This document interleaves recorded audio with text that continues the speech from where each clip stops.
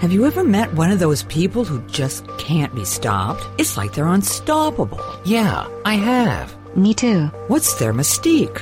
Nothing stops these people. Don't stop. Welcome to Mission Unstoppable with Coach Frankie Picasso. You're about to meet some of the most amazing people. Stop. Don't stop. They've accomplished their goals despite insurmountable odds. They beat adversity, physical hardship, and traumatic events, and emerged triumphantly. They're people just like you and me, and they're winners. Are you unstoppable? Here's Frankie to show you how.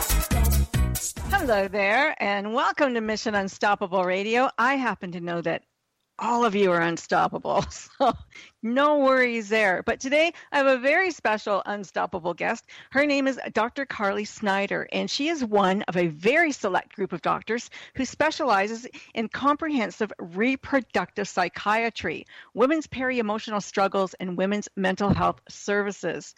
Her approach combines traditional psychiatric treatment along with integrative medicine-based treatments to optimize the body and mind.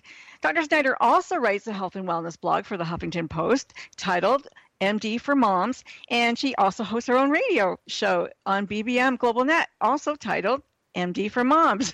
She's an attending physician on staff at the Department of Psychiatry at Beth Israel Medical Center.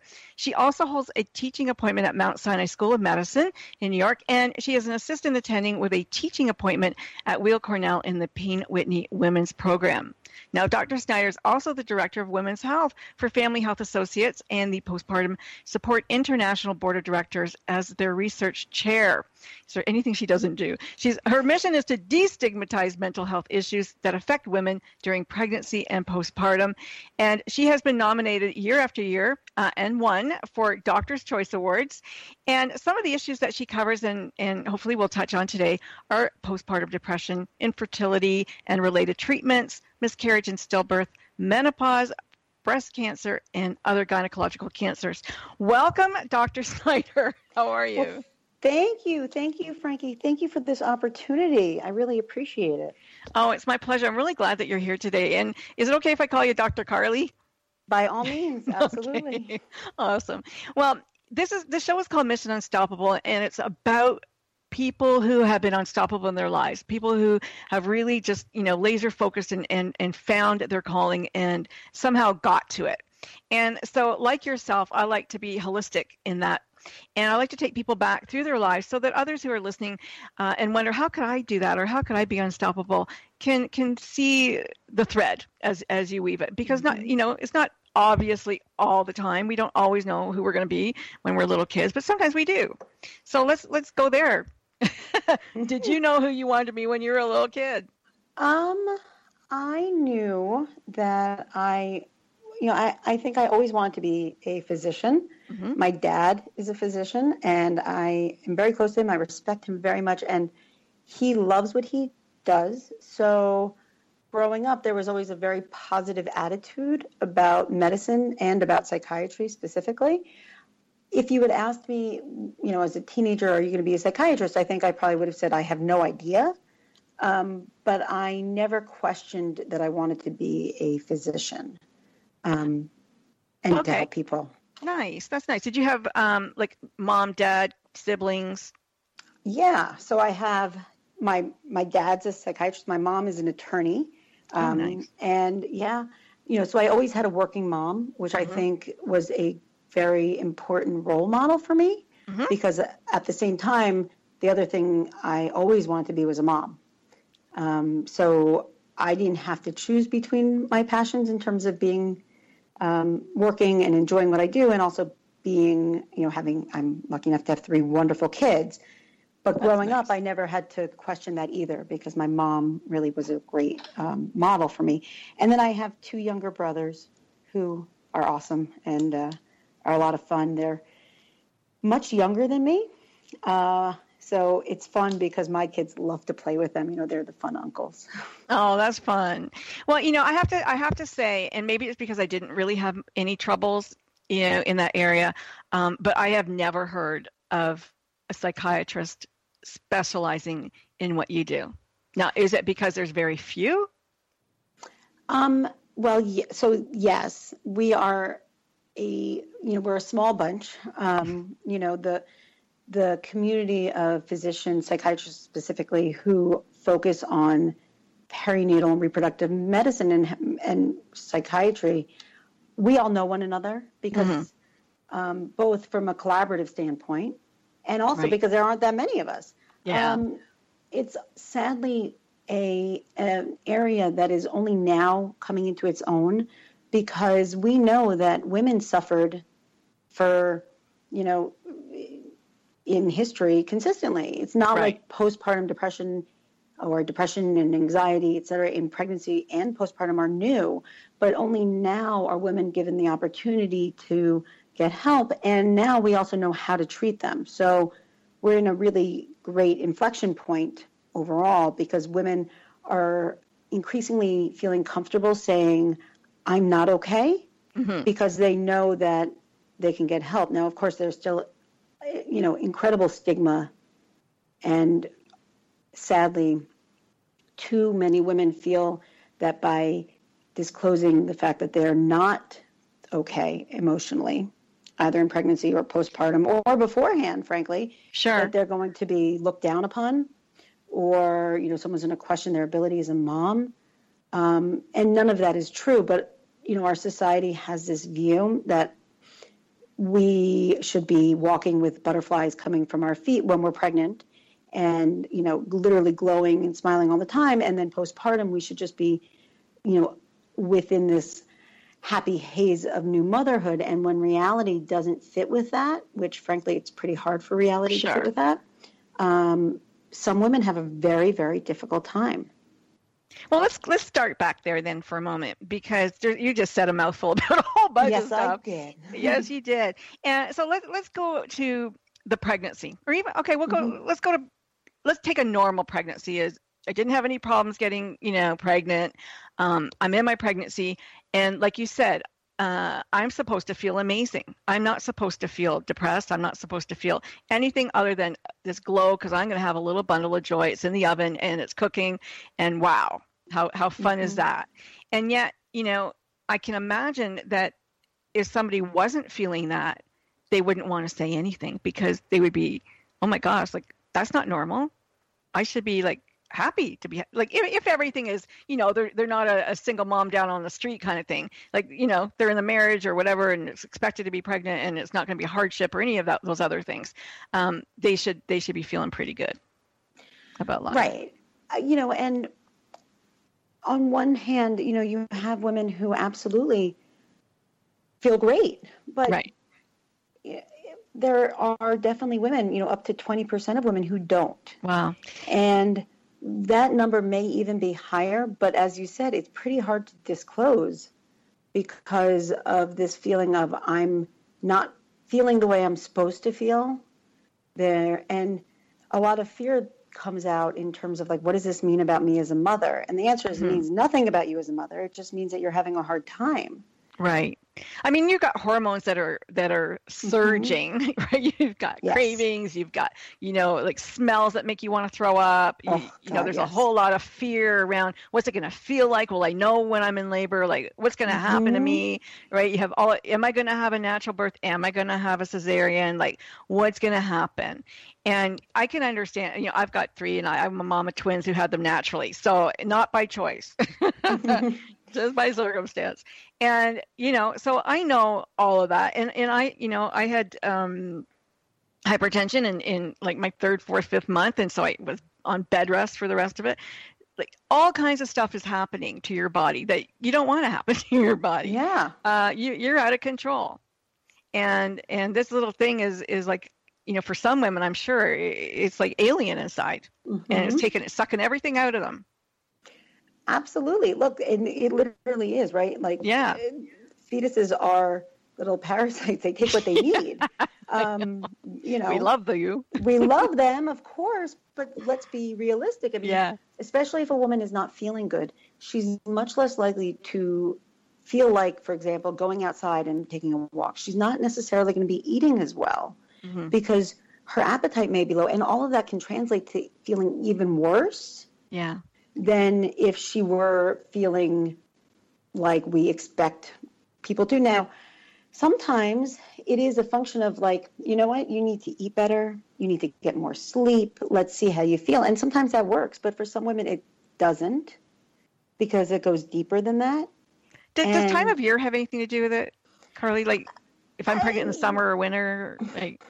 I think there's a small cohort of people who have, a seasonal affective component, but I don't think we could say that's the bulk of it. The only caveat is if someone's vitamin D level is very low, that can translate to depressed mood. And there are studies that show that if you increase a person's low vitamin D, a woman's low vitamin D level, it can lower the chance that she will have postpartum depression. Oh, that's good to know. Yeah, vitamin D is a good one. Always, it's always good. I mean, it's good for your heart. It's good for everything, right? Yeah, it's great for and having a low vitamin D is really crappy for multiple reasons as well. But in pregnancy is, that parasite takes the vitamin D along with everything else. So if a woman goes into pregnancy with a low vitamin D, it's not like she's going to come out of it with a higher one. It's going to just be even lower. So, there are things you can do, as you were saying, from like a holistic standpoint to try and maximize your emotional state and feel as good as possible. But, sometimes you can do everything and you still feel bad. Right. And that's when it's a good time, if not sooner, to ask for help because it works. Oh, that's wonderful. I mean, hey, it works, guys, girls, It whatever. really Yeah. does. So, don't be afraid. You're not alone. Lots of people feel it. And, all you need to do is ask for help. Now, like you said, there's not a big percentage of folks out there that, specialize in what you do in this type of psychiatry, but do you do it online? So, oh wait, I'm going to stop you. I'm so sorry. We are going to go to commercial break. Let's keep that one for when we come back. You are listening to Mission Unstoppable Radio. My guest today is Dr. Carly Snyder, and she is this thought leader in recognizing psychological trauma that face people in pregnancy and before and after, and all in between. Here we go. Don't go anywhere. We will be right back.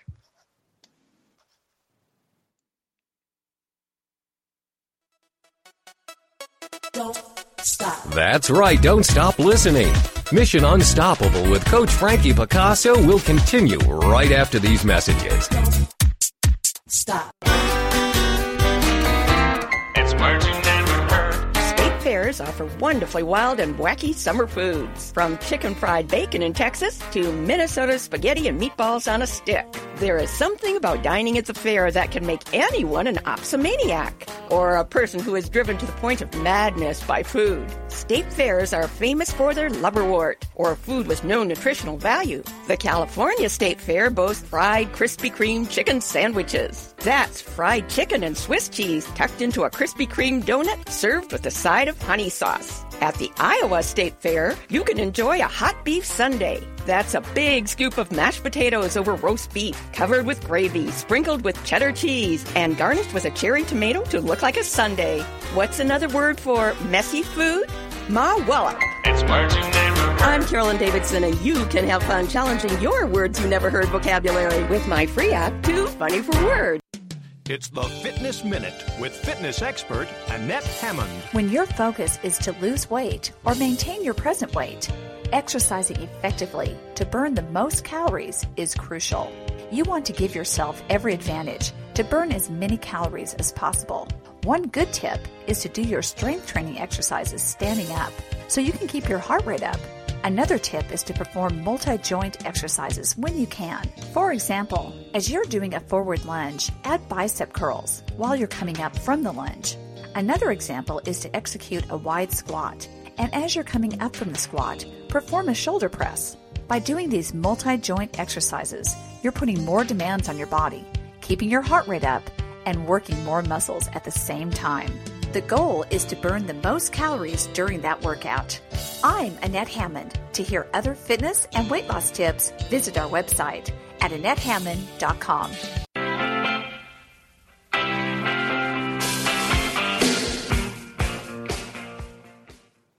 Thanks for sticking around. I am here with Dr. Carly Snyder. I am your host, Frankie Picasso, and you are listening to Mission Unstoppable Radio. Just before we went to break, I stopped you short. And do you remember where we were? No, remind me the question. You know what? I forget too. So, well, I'm sure we'll circle around to it again. I'm sure. But I did have a question about postmenopausal. Now, is it a syndrome? Is it a depression? Is it both? What is it? So there are some women who it's more perimenopause, will experience, on top of the classic, hot flashes and sweating and all of the stuff that we think of, they also will have an emotionally difficult time. Some women feel irritable, some feel depressed, some feel like their energy is in the toilet and they just don't know where to go. There are obviously hormonal aspects to this. There are also life aspects, if you think about it in terms of how old a woman is and how old her kids are. Are they leaving the nest? Where is she with her relationship? Where is she personally?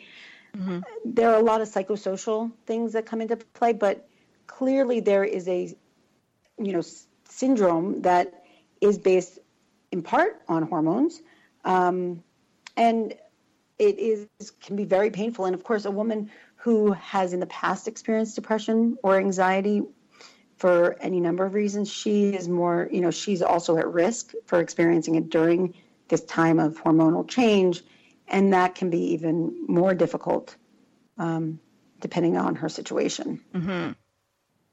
So postpartum depression or postpartum emotional, I don't know what you would call it, that's a little more recognized in a way because people know about it.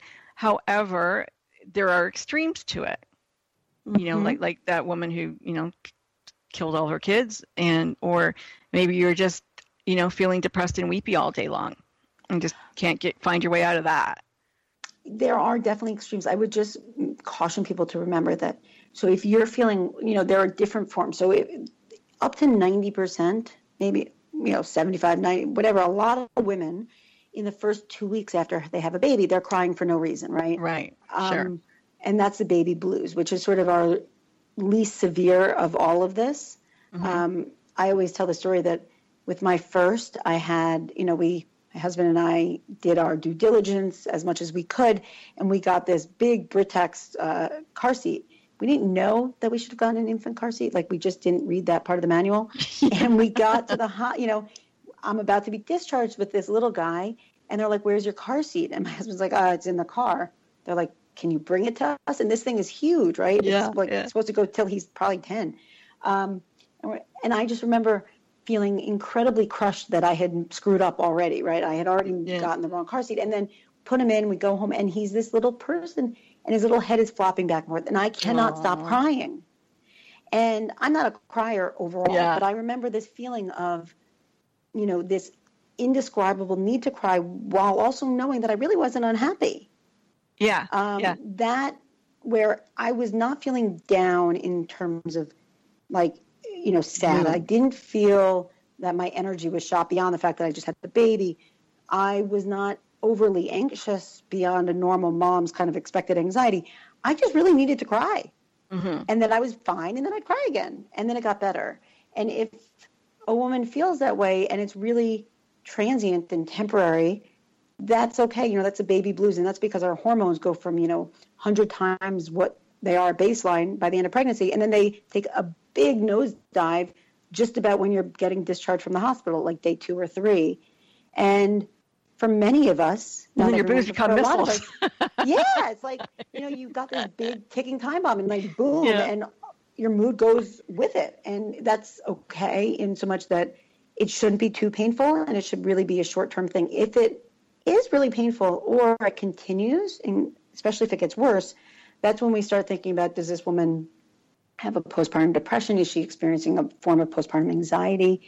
When it comes to something like a woman killing her children, infanticide is not something we think of as associated with specifically depression, unless someone has a such a severe depression that they're in the state of psychosis.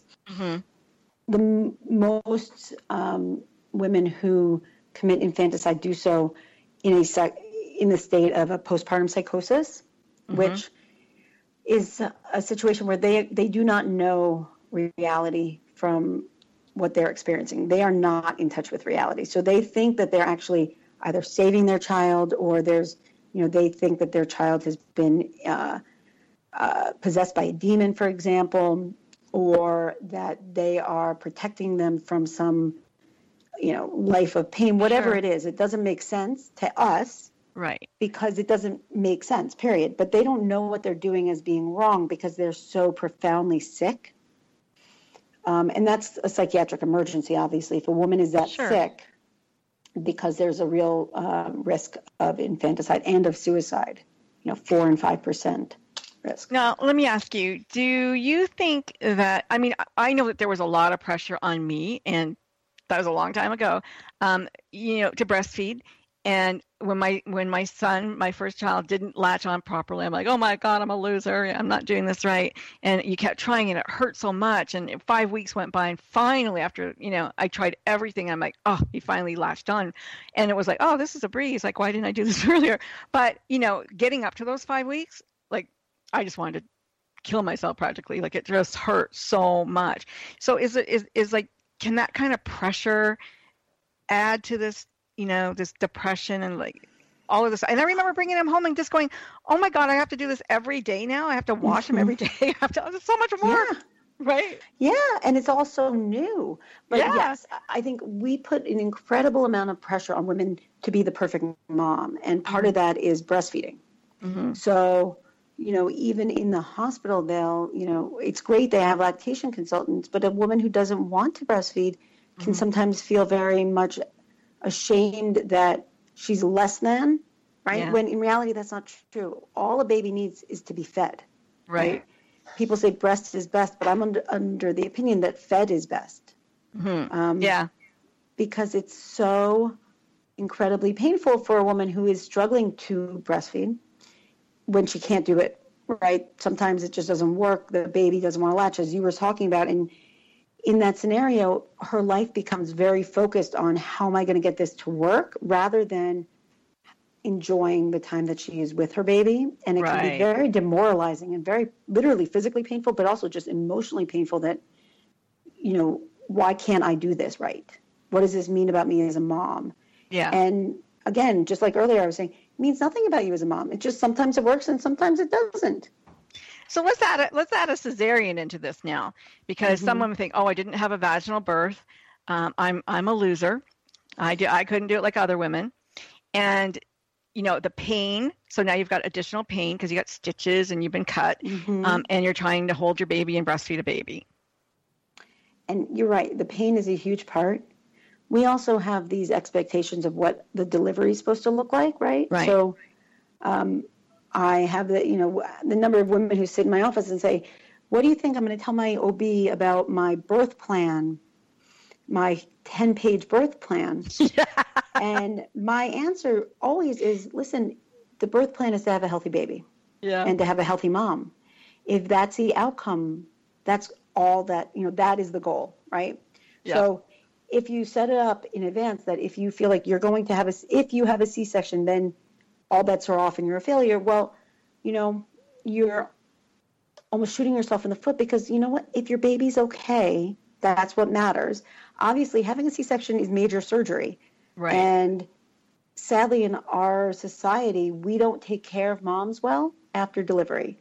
We don't have the same familial rallying to make sure that mom gets support after baby's born and once baby's home that they do in a lot of other cultures. Yeah. So women think they have to do it all. They have to be the one who just had major surgery and breastfeed and change every diaper and, it's on them and have all these hormones. And your hormones are going all over the place and it can be incredibly painful and tough and you're sitting in a dark room and it's like, why did I do this? Is this ever going to be better? Because this really, really stinks. 30 years ago, I had a child. And 30 years ago, I was in the hospital for 3 days. They gave you a class on how to bathe your child. They came and they showed you how to breastfeed. They showed you how to wrap your baby. My daughter had a baby 2 years ago. She was out the same day. She had, out the same day, hours later, oh, you've had your kid. Okay, get out of here. Nothing. They had nothing for them anymore. It's ridiculous. It's crazy. And it's like, you know what? There's books on the market, but you know what? You don't have that real baby in your hands when you're reading a book, right? Everything is different now that this flesh and blood is sitting in your arms and you feel this huge responsibility for this human being. Sleep, right? So sleep deprivation. 30 years ago, there was no question that baby was going to be in the nursery. Mm-hmm. Now there's more and more of a push for baby to be with mom in the hospital, right? Yep. And for some women, that's really great. I'm not taking away from them. But when it's your third, they need, right? Oh my God, my third. I was like, please. They need that sleep, because whether you go through a C-section or you have a vaginal delivery, that is a huge, huge physical endeavor, right? Yeah. And it's called labor. Yeah, for a reason. And we don't really respect that well in our society. I think so. Yeah, I mean, to kick her out the same day is horrible, but we need to sleep. And if there's one thing that if anyone takes away one thing, it's that you need to sleep. Mm-hmm. If you don't sleep, you're going to feel horrible, mood-wise and physically. If you sleep, everything looks a little rosier and a little more doable than the alternative. So I think, now that should be the birth plan, don't you think? Yes. The birth plan isn't how you go through your delivery. The birth plan is after. How are you going to sleep? Who will come? Mm-hmm. Which of your girlfriends will babysit or do whatever while you can get some sleep? That should be number one in the birth plan. 100%. Absolutely. Yeah. And get family and get whomever. But you need to sleep, because Guantanamo, they kept people awake for days, right, as a form of torture. Yes. This is no different. Women who don't sleep becomes tortured. It is a terribly painful psychological experience. Now listen, I have moments.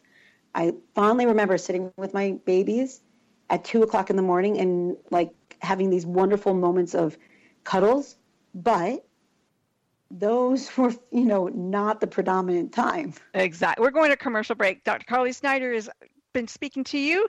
I'm your host, Frankie Picasso, Mission Unstoppable Radio. Don't go anywhere. We're coming right back.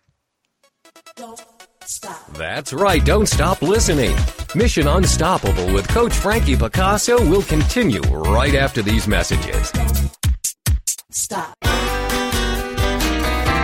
It's words you never heard. Did you know 1/3 of population suffers from bad breath? Several years ago, a New York City doorman was actually suspended from work because people were complaining about his bad breath. Other words for foul-smelling breath are halitosis and ozostomia.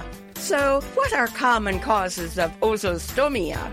Coffee is a problem because it's very acidic and bacteria reproduce faster in an acid environment. Candy and gum contain sugar, which is also a problem because sugar feeds the bacteria that cause bad breath. Alcohol is another culprit. What's another name for cheap wine? Plonk, slip slop, or stinky bus. It's words you never heard. I'm Carolyn Davidson, and you can have fun challenging your words you never heard vocabulary with my free app, Too Funny for Words. It's the Fitness Minute with fitness expert Annette Hammond. It is not a myth that healthy, nutrient-dense foods are more expensive than many junk foods.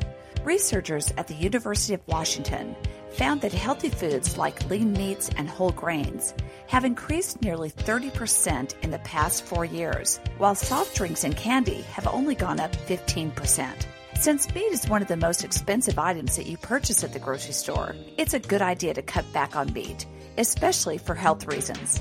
Filling up on fresh fruit and vegetables is a great way to lose weight, keep healthy, and keep food costs down. Eating beneficial, delicious foods keeps you lean, strong, and in good health. It is possible to eat healthy food and keep costs down. Your goal is to lose weight, not money.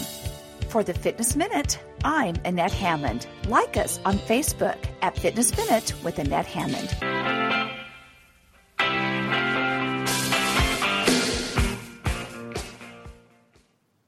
And we're back, and you know what? We're going to get away from baby stuff for just a moment because I do want to mention that Dr. Carly Snyder is a real woman. She's a mother of 3. She's a wife, and she's a marathon runner. She ran the New York City Marathon several times. Last year, she ran the Philadelphia Marathon, and 2 weeks after that, she ran the New York City Marathon. And this year, she is going to be running in a couple weeks in October for the Chicago Marathon, and then she's running the New York Marathon again 1 month later. Like, obviously, she's very thin. I like to run. You like to run. It helps I like your mood. to run, yeah. It does. You know what? I really do think that if I'm in a bad mood and I go for a run, I inevitably come back happier. There's a sense of clarity, you know, Yes. and also time by myself that is really unbeatable. I mean, Well, Mother Teresa said you can't walk fast and be depressed. I think that's true. I've never heard that, but I love that. Yeah. It's really true. And I will say I can't run indoors. Okay. The notion of a treadmill, it causes me, I'd rather not. Because for me, so much of running is being outside and the fresh air and just like checking things out, you know. Well, you're in New York, so, you know, it gets yeah. cold. Do you run in the winter? I learned to run I in the do. winter, so I could never run in the summer. Oh, I mean, I have to train in the summer just by virtue of Sure. the marathon season being in the fall, but I love running in the winter. I think it's so much better. You know, there are also fewer people around, and the air is crisp. I love running in the winter. So here's It's a awesome. mommy who does it all. You know, she's a doctor, she's a mom, she's a runner. And you were telling me off air that your 2-year-old goes with you. So Yes. you know, there is life as a mom where you can do the things that you love to do and bring your kids if you have to. Yeah, and you should. With the small caveat that, you know, so my 2-year-old and I, she'll come in the running stroller and it's super fun. We go and look for horses in Central Park. It's really great. I would be hard pressed to say that they're my best workouts. Right. But it's okay because I'm not doing it for that purpose. She's just, you know, I love seeing things through her eyes. And as my third, I feel like it's my last opportunity. But I also think the flip side is that for me, when I go out for a real run, I'm going by myself. And, you know, if there's some real need, I'll pick up my phone. But in general, that's my time. Yeah. And it is, I think, important for women to find whatever their passion is, right? It doesn't have to be running, or it could be some form of art, or whatever it is that you really like to do, and do it. Do it with friends, do it by yourself. You don't lose yourself as a woman by virtue of being a mom. And I think a lot of new moms forget that, and it really helps to come back to whatever it is you like to do and allow yourself to do it without guilt. You know, I'm going to go back to the very beginning of the show when we were talking about your mom and dad. Because, you know, they were professionals and your mom was a professional and she had, you know, her 3 kids and she did, you know, she ran her house and you obviously are healthy and you know, educated and the whole bit. But where was I going with this point? It was a really good point, Carly. Come on now. It'll come. I hope so. Gosh, it's hard getting old. But yeah, so, you know, she had it all, but I was going to go to into the world of infertility, I think. But yeah.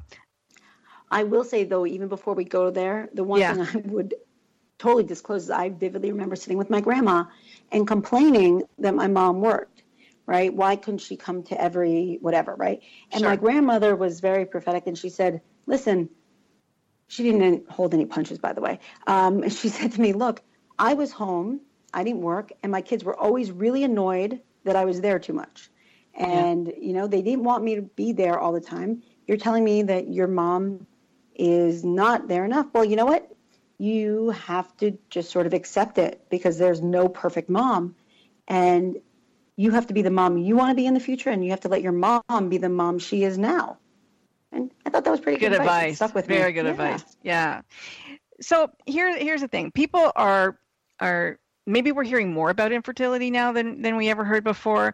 Maybe because everybody used to think it was a very personal thing. You don't talk about what happens, you know, in the bedroom or outside of the bedroom. I don't know. But what is it? I mean, what is going on? Now, I know of a number of women who tried to get pregnant their whole lives, couldn't get pregnant. One went to see a Chinese, doctor of Chinese medicine. The other went to see a nutritionist, and they both got pregnant right away after years and years and years of not using anything. So is it our diet? Is it mental? Is it a combination? There's no one answer for any one person. There are lots of causes for infertility. I will say that,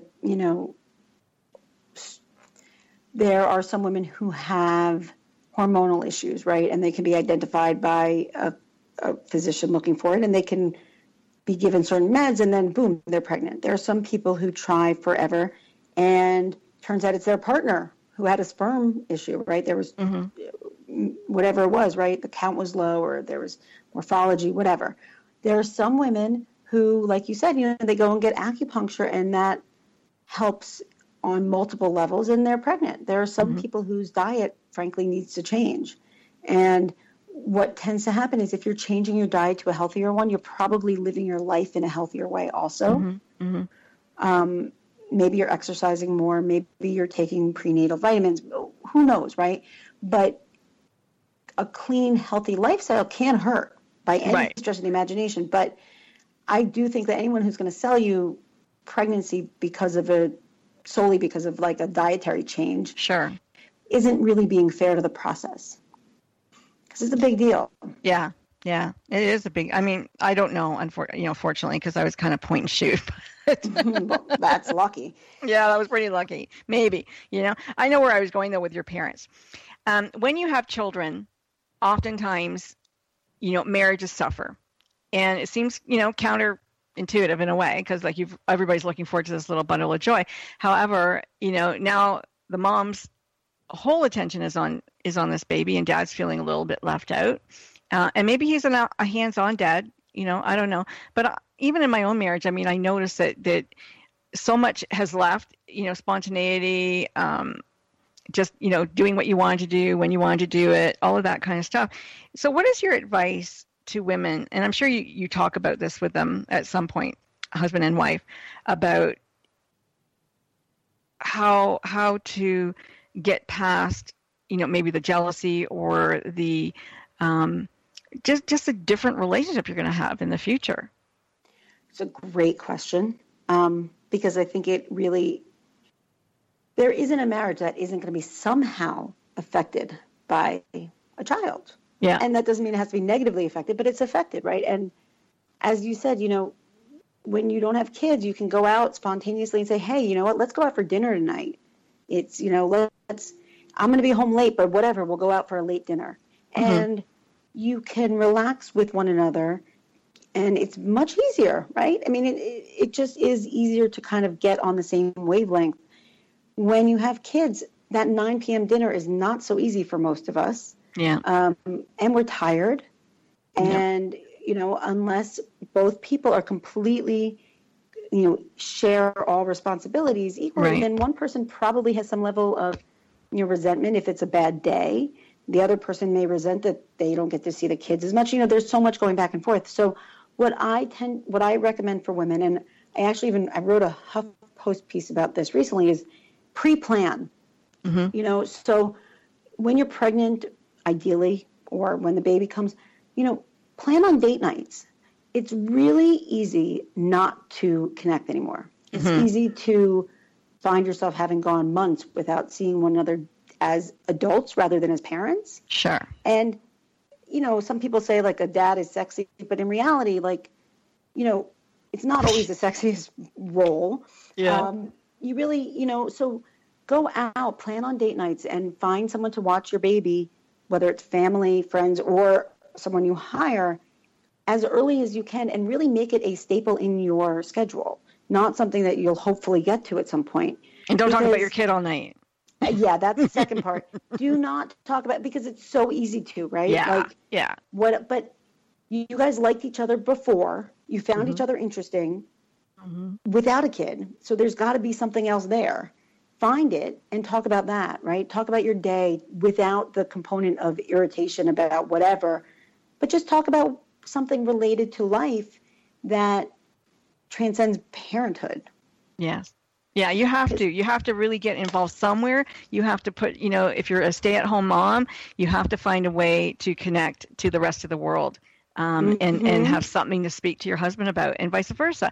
Because if you don't have a conversation other than your child, then you've got nothing. You're going to grow apart as the future. You can just see that chasm widen because there's nothing interesting about you anymore. And I always recommend, and I really strongly stress to my patients, like, don't get obsessive about what you look like. Right? Everybody gains weight in pregnancy, and we all have to lose it at some point, and some of us lose more than others. But some don't lose partners, it all. Right? Yeah. But our partners don't see us the way we see ourselves, right? So when we look in the mirror, especially postpartum, it's like, oh my God, where did that bulge come from? I thought I already had the kid. Why does my belly still look this way? My boobs are down to my knees, whatever it is, right? Yeah. They don't see us that way. So if, we go into a date night, for example, feeling really negative about our appearance and focusing on that negativity, well, it probably won't be as great a date night. Yeah. If you go into it thinking like, you know what, I'm a rock star. I just had a baby and my body did this incredible thing, which is what they see. Right. You ooze confidence, and that's way sexier and way more interesting than a woman who feels really self-conscious. We all feel self-conscious, right? Yeah. We all feel that way, like realistically, but we don't all have to point it out, right? And live in that negativity. Yeah. You'll lose the weight. It's okay, and that it doesn't matter. It's really secondary. I had 14 pounds of baby, got on the scale and lost 3 pounds. I go, how is that even possible? How is that possible? I always tell everyone, I'm a small person, and I gained with each pregnancy 50 pounds every single time, and it did not matter. My third was a preemie. The week before she came, I called my OB, and I was like, I think she's coming early. She was like, nah, you're wrong. I was like, really? I'm telling you, my scale is just inching up real fast. Yeah. And the day before she was born, I was at the OB's, and she was like, oh, my God, you've gained 50 pounds. I was like, I'm telling you, this kid is coming any day now. Wow. And she was born early, but I knew it because that is what my body likes to do. And then, after my first, I was definitely like, what is this extra weight? And it fell off over time. It did not happen in 5 minutes. That's a great spot to go to a commercial. It will go. Great. Stay with us. We'll talk about this some more when we get back with Dr. Carly Snyder. Mission Unstoppable with Coach Frankie Picasso will continue right after these messages. Stop. Would you like to know how to bring more ease to all the decisions you need to make in life? Knowing your core values is the first step in Joyce's free live masterclass. You'll discover your top 5 core values in as little as 45 minutes. Join her now at freegiftfromjoyce.com.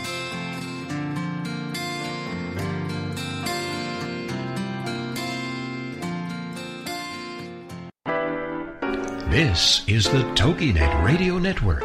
Radio with a cutting edge.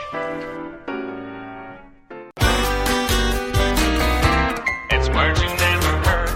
So last night, my husband was laughing as he was reading about the differences between men and women. According to the article, men get single tusks or hiccups more often than women.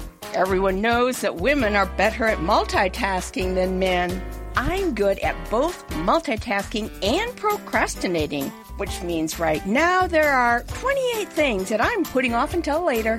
What's another word for a person who puts everything off until the last minute? A cunctator. Women blink nearly twice as much as men, and while men can read smaller print than women can hear better. In fact, when a woman says, "What?" she heard you.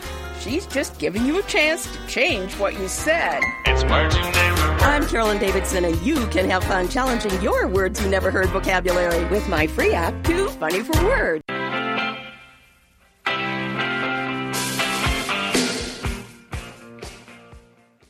And I'm here with Dr. Carly Snyder. It's Mission Unstoppable Radio. I am your host, Frankie Picasso. Thanks for joining us today. Carly, what is the number one reason people come to see you? The number one reason is anxiety. Okay. Anxiety is underscores so much of what my patients experience, and it can be so painful and functionally debilitating that tends to be what drives them in. I see women, the bulk of my patients are either trying to get pregnant, either on their own or in fertility treatments. They're pregnant or they're postpartum. And then some of my patients are moms who kind of are not feeling like the experience of motherhood is what they anticipated. But anxiety tends to be the core experience for most of these women. Not everybody. Some people are depressed. Sure. Some people have both. But anxiety is a big one. Do you see them as couples or individuals or both? Primarily as individuals. If, I always encourage partners to come in. Mostly, if there's a question, so that they hear whatever discussion is from me directly rather than secondhand. But at the same time, I'm a very big believer that a woman should have her own autonomy, right? Just because she's pregnant doesn't mean that she lost the option to make medical choices for herself. Right. So if she wants her partner to come in, by all means, I'd love to meet him or her. But if she doesn't, that's her choice also. There was on your blog on the Huffington Post, and I can't remember her name, but there was a doctor, and she was talking about she was a guest on your radio show, I think, and she suffered from postpartum, and she was checked into a facility. So I'm wondering, how many people, or how severe does it need to be in order to be checked into a facility for postpartum? I think it has to be pretty severe, in so much that, we don't want to separate a mother from her baby. Sure. And there are very few mother-baby units in the country. There are some, but they're few and far between. So the first few weeks and months, days even, are really critical in terms of bonding. So if I can avoid admitting a woman, I will. That being said, if she is suicidal, if she's psychotic, like we talked about earlier, if she feels that she's literally unable to function and is so overwhelmed to a point where she just cannot get out of bed, well, that really requires inpatient admission, both for her safety, for the baby's safety, and because she's going to feel better faster if she has really acute care and treatment. And, you can titrate medications much faster. You have a lot more eyes on her to help her through the process. But, admitting someone is definitely not done lightly. Yeah. And I can just imagine, that comes with a whole bunch of other, problems. you've got this depression. Now you're going to feel guilty that you didn't stay with your child. You're going to feel guilty that you can't breastfeed your child because you're on medication now. You're going to feel so much guilt about so many things that the initial depression could come secondary even. Yeah. I would say the medications that we use, I'd say 99% of them, if not, let's say 99, are compatible with breastfeeding. Oh, that's good. So at least that component of guilt can be put aside. But there's an immense amount of guilt that comes with motherhood in general. And when it doesn't go as planned, the guilt can just become a mountain. And there's no benefit to guilt, right? Unless, what I always tell my patients, if you did something wrong and you feel guilt about it and you can correct it, okay, great. Feel guilt and then make it better. But none of this, nothing that we're talking about is something a woman did wrong, nor is it something that she can, repent over, because she didn't do anything worthy of, feeling that way. All she can do is feel as good as possible by virtue of asking for help, right? She has to just accept that she can't do it alone, and that's okay, that there's nothing wrong with that, and there's nothing that doesn't mean anything about her as a mother or as a person. It's just as if, she had high blood pressure and needed blood pressure medication. Well, then we would say, okay, she needs medication. That's it. We have to think about it in the same way. This is still a medical illness. I want to put this into perspective for a moment, because you wrote, according to the CDC, and we're talking about postpartum depression here. According to the CDC, more women will suffer from postpartum depression and related illnesses this year than combined number of new cases for men and women of tuberculosis, leukemia, multiple sclerosis, Parkinson's, Alzheimer's, and epilepsy. So combined, all of those don't even equal how many women are going to suffer from postpartum. This is a huge, huge deal. Yeah. And, you know, it's a huge deal, and it can be both treated and destigmatized. What about sorry. Yeah, go ahead. No, I was just thinking about because there's a whole new crop of women who don't want kids. Mm-hmm. You know, these new couples are, we don't want kids. Like, you know, they're going to disrupt our lives, my body, my everything. So are women, like, in your practice still having kids? Like, do you think the trend is still to have kids? Yeah. Oh, yeah.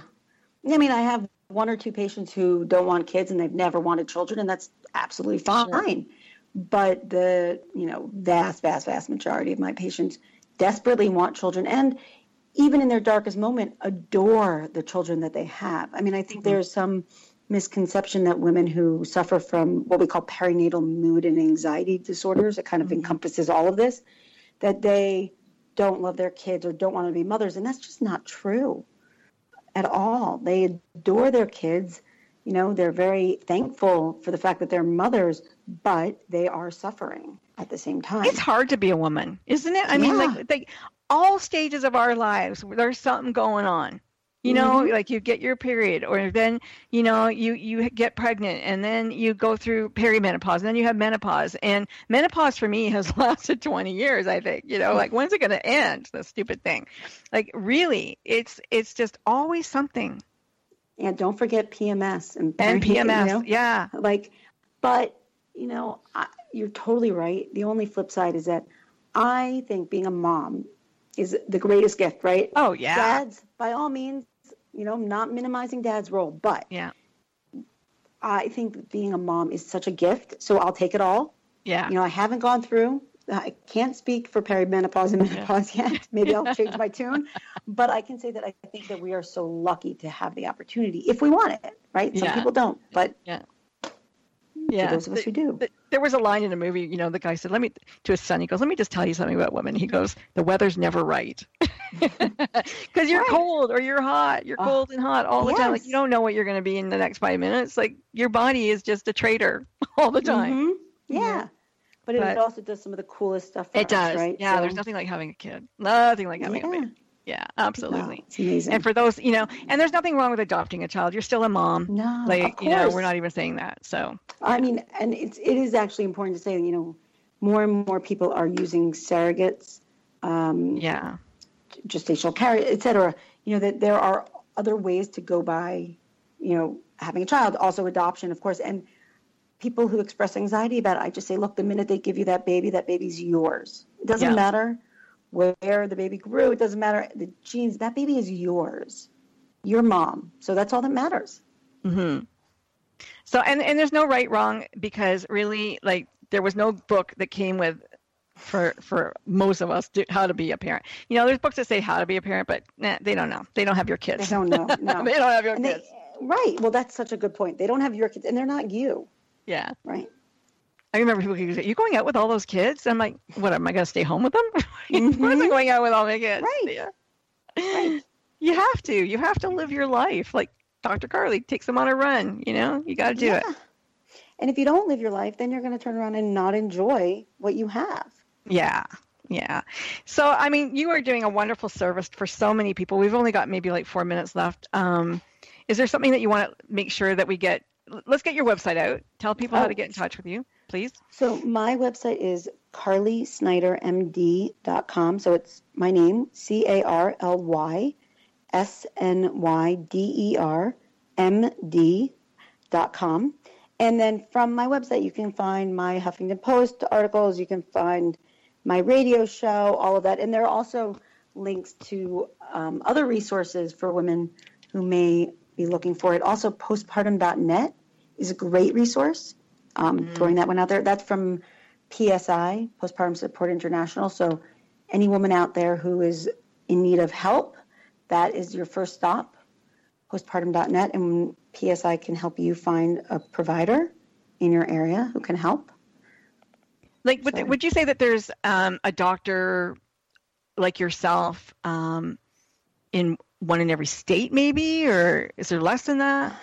It depends on what state we're talking about. If you're in the major metropolitan areas, maybe, but in more rural areas, not so much. Yeah, probably not so much. So what would women do who are listening to this, around the world even, they will be, what can they do to, get healthy when they know that they need help? So if you need help, ask for it, right? First go to your MD go or to your doctor. Well, go to if you have your OBGYN, your internist, a psychiatrist, a general psychiatrist even, and talk to them about what you're experiencing. And, therapy can be phenomenally helpful, incredibly beneficial.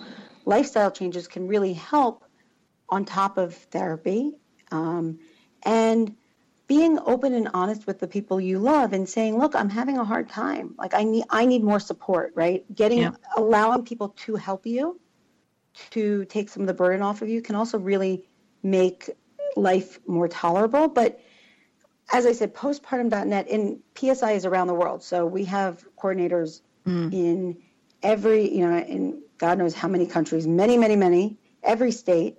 And those coordinators can help any woman find a provider that is hopefully close enough to her. And if not, we also have online support groups. I've got one more really quick question because we only got less than 2 minutes. What do you think about this trend to have a doula and that it's almost a stigma to go to the hospital and have your child? I think that having a midwife or a doula in the hospital is phenomenal. For me, I think the closer you are to a hospital, the better, because things happen, right? And you can't always predict. Yeah. So you can have a really holistic, beautiful, beautiful hospital-based birth that if worst case scenario, the NICU is right there and your baby's okay. Yeah, I agree with that. I think that sounds the best. You don't know what's going to happen, and I don't think that there's any reason to feel that you're doing a disservice to yourself or your family or your experience to have it in a hospital. No, not at all. I mean, it's nice to have a midwife because, usually there's a group of doctors who are your OBGYN and you don't know who you're going to get. So it's nice to have a familiar face down there, I guess. Right? And they can be really supportive on lots of levels. Yeah. But in the hospital, if you ask me, and obviously there's a lot of disagreement on this, but I think in the hospital is the safest way to go. I'm going to agree with that. Dr. Carly Snyder, you are an amazing woman. Thank you so much for being on my show today. Thank you. I've really, really enjoyed it so much. Oh, good. And we will see each and every one of you next week for another Mission Unstoppable. Don't stop. Don't stop. When the chips were down, they didn't stop. Stories of people who, when the odds were against them, turned defeat into victory. You've been listening to Mission Unstoppable with Coach Frankie Picasso. See you next time, and always remember... Don't stop.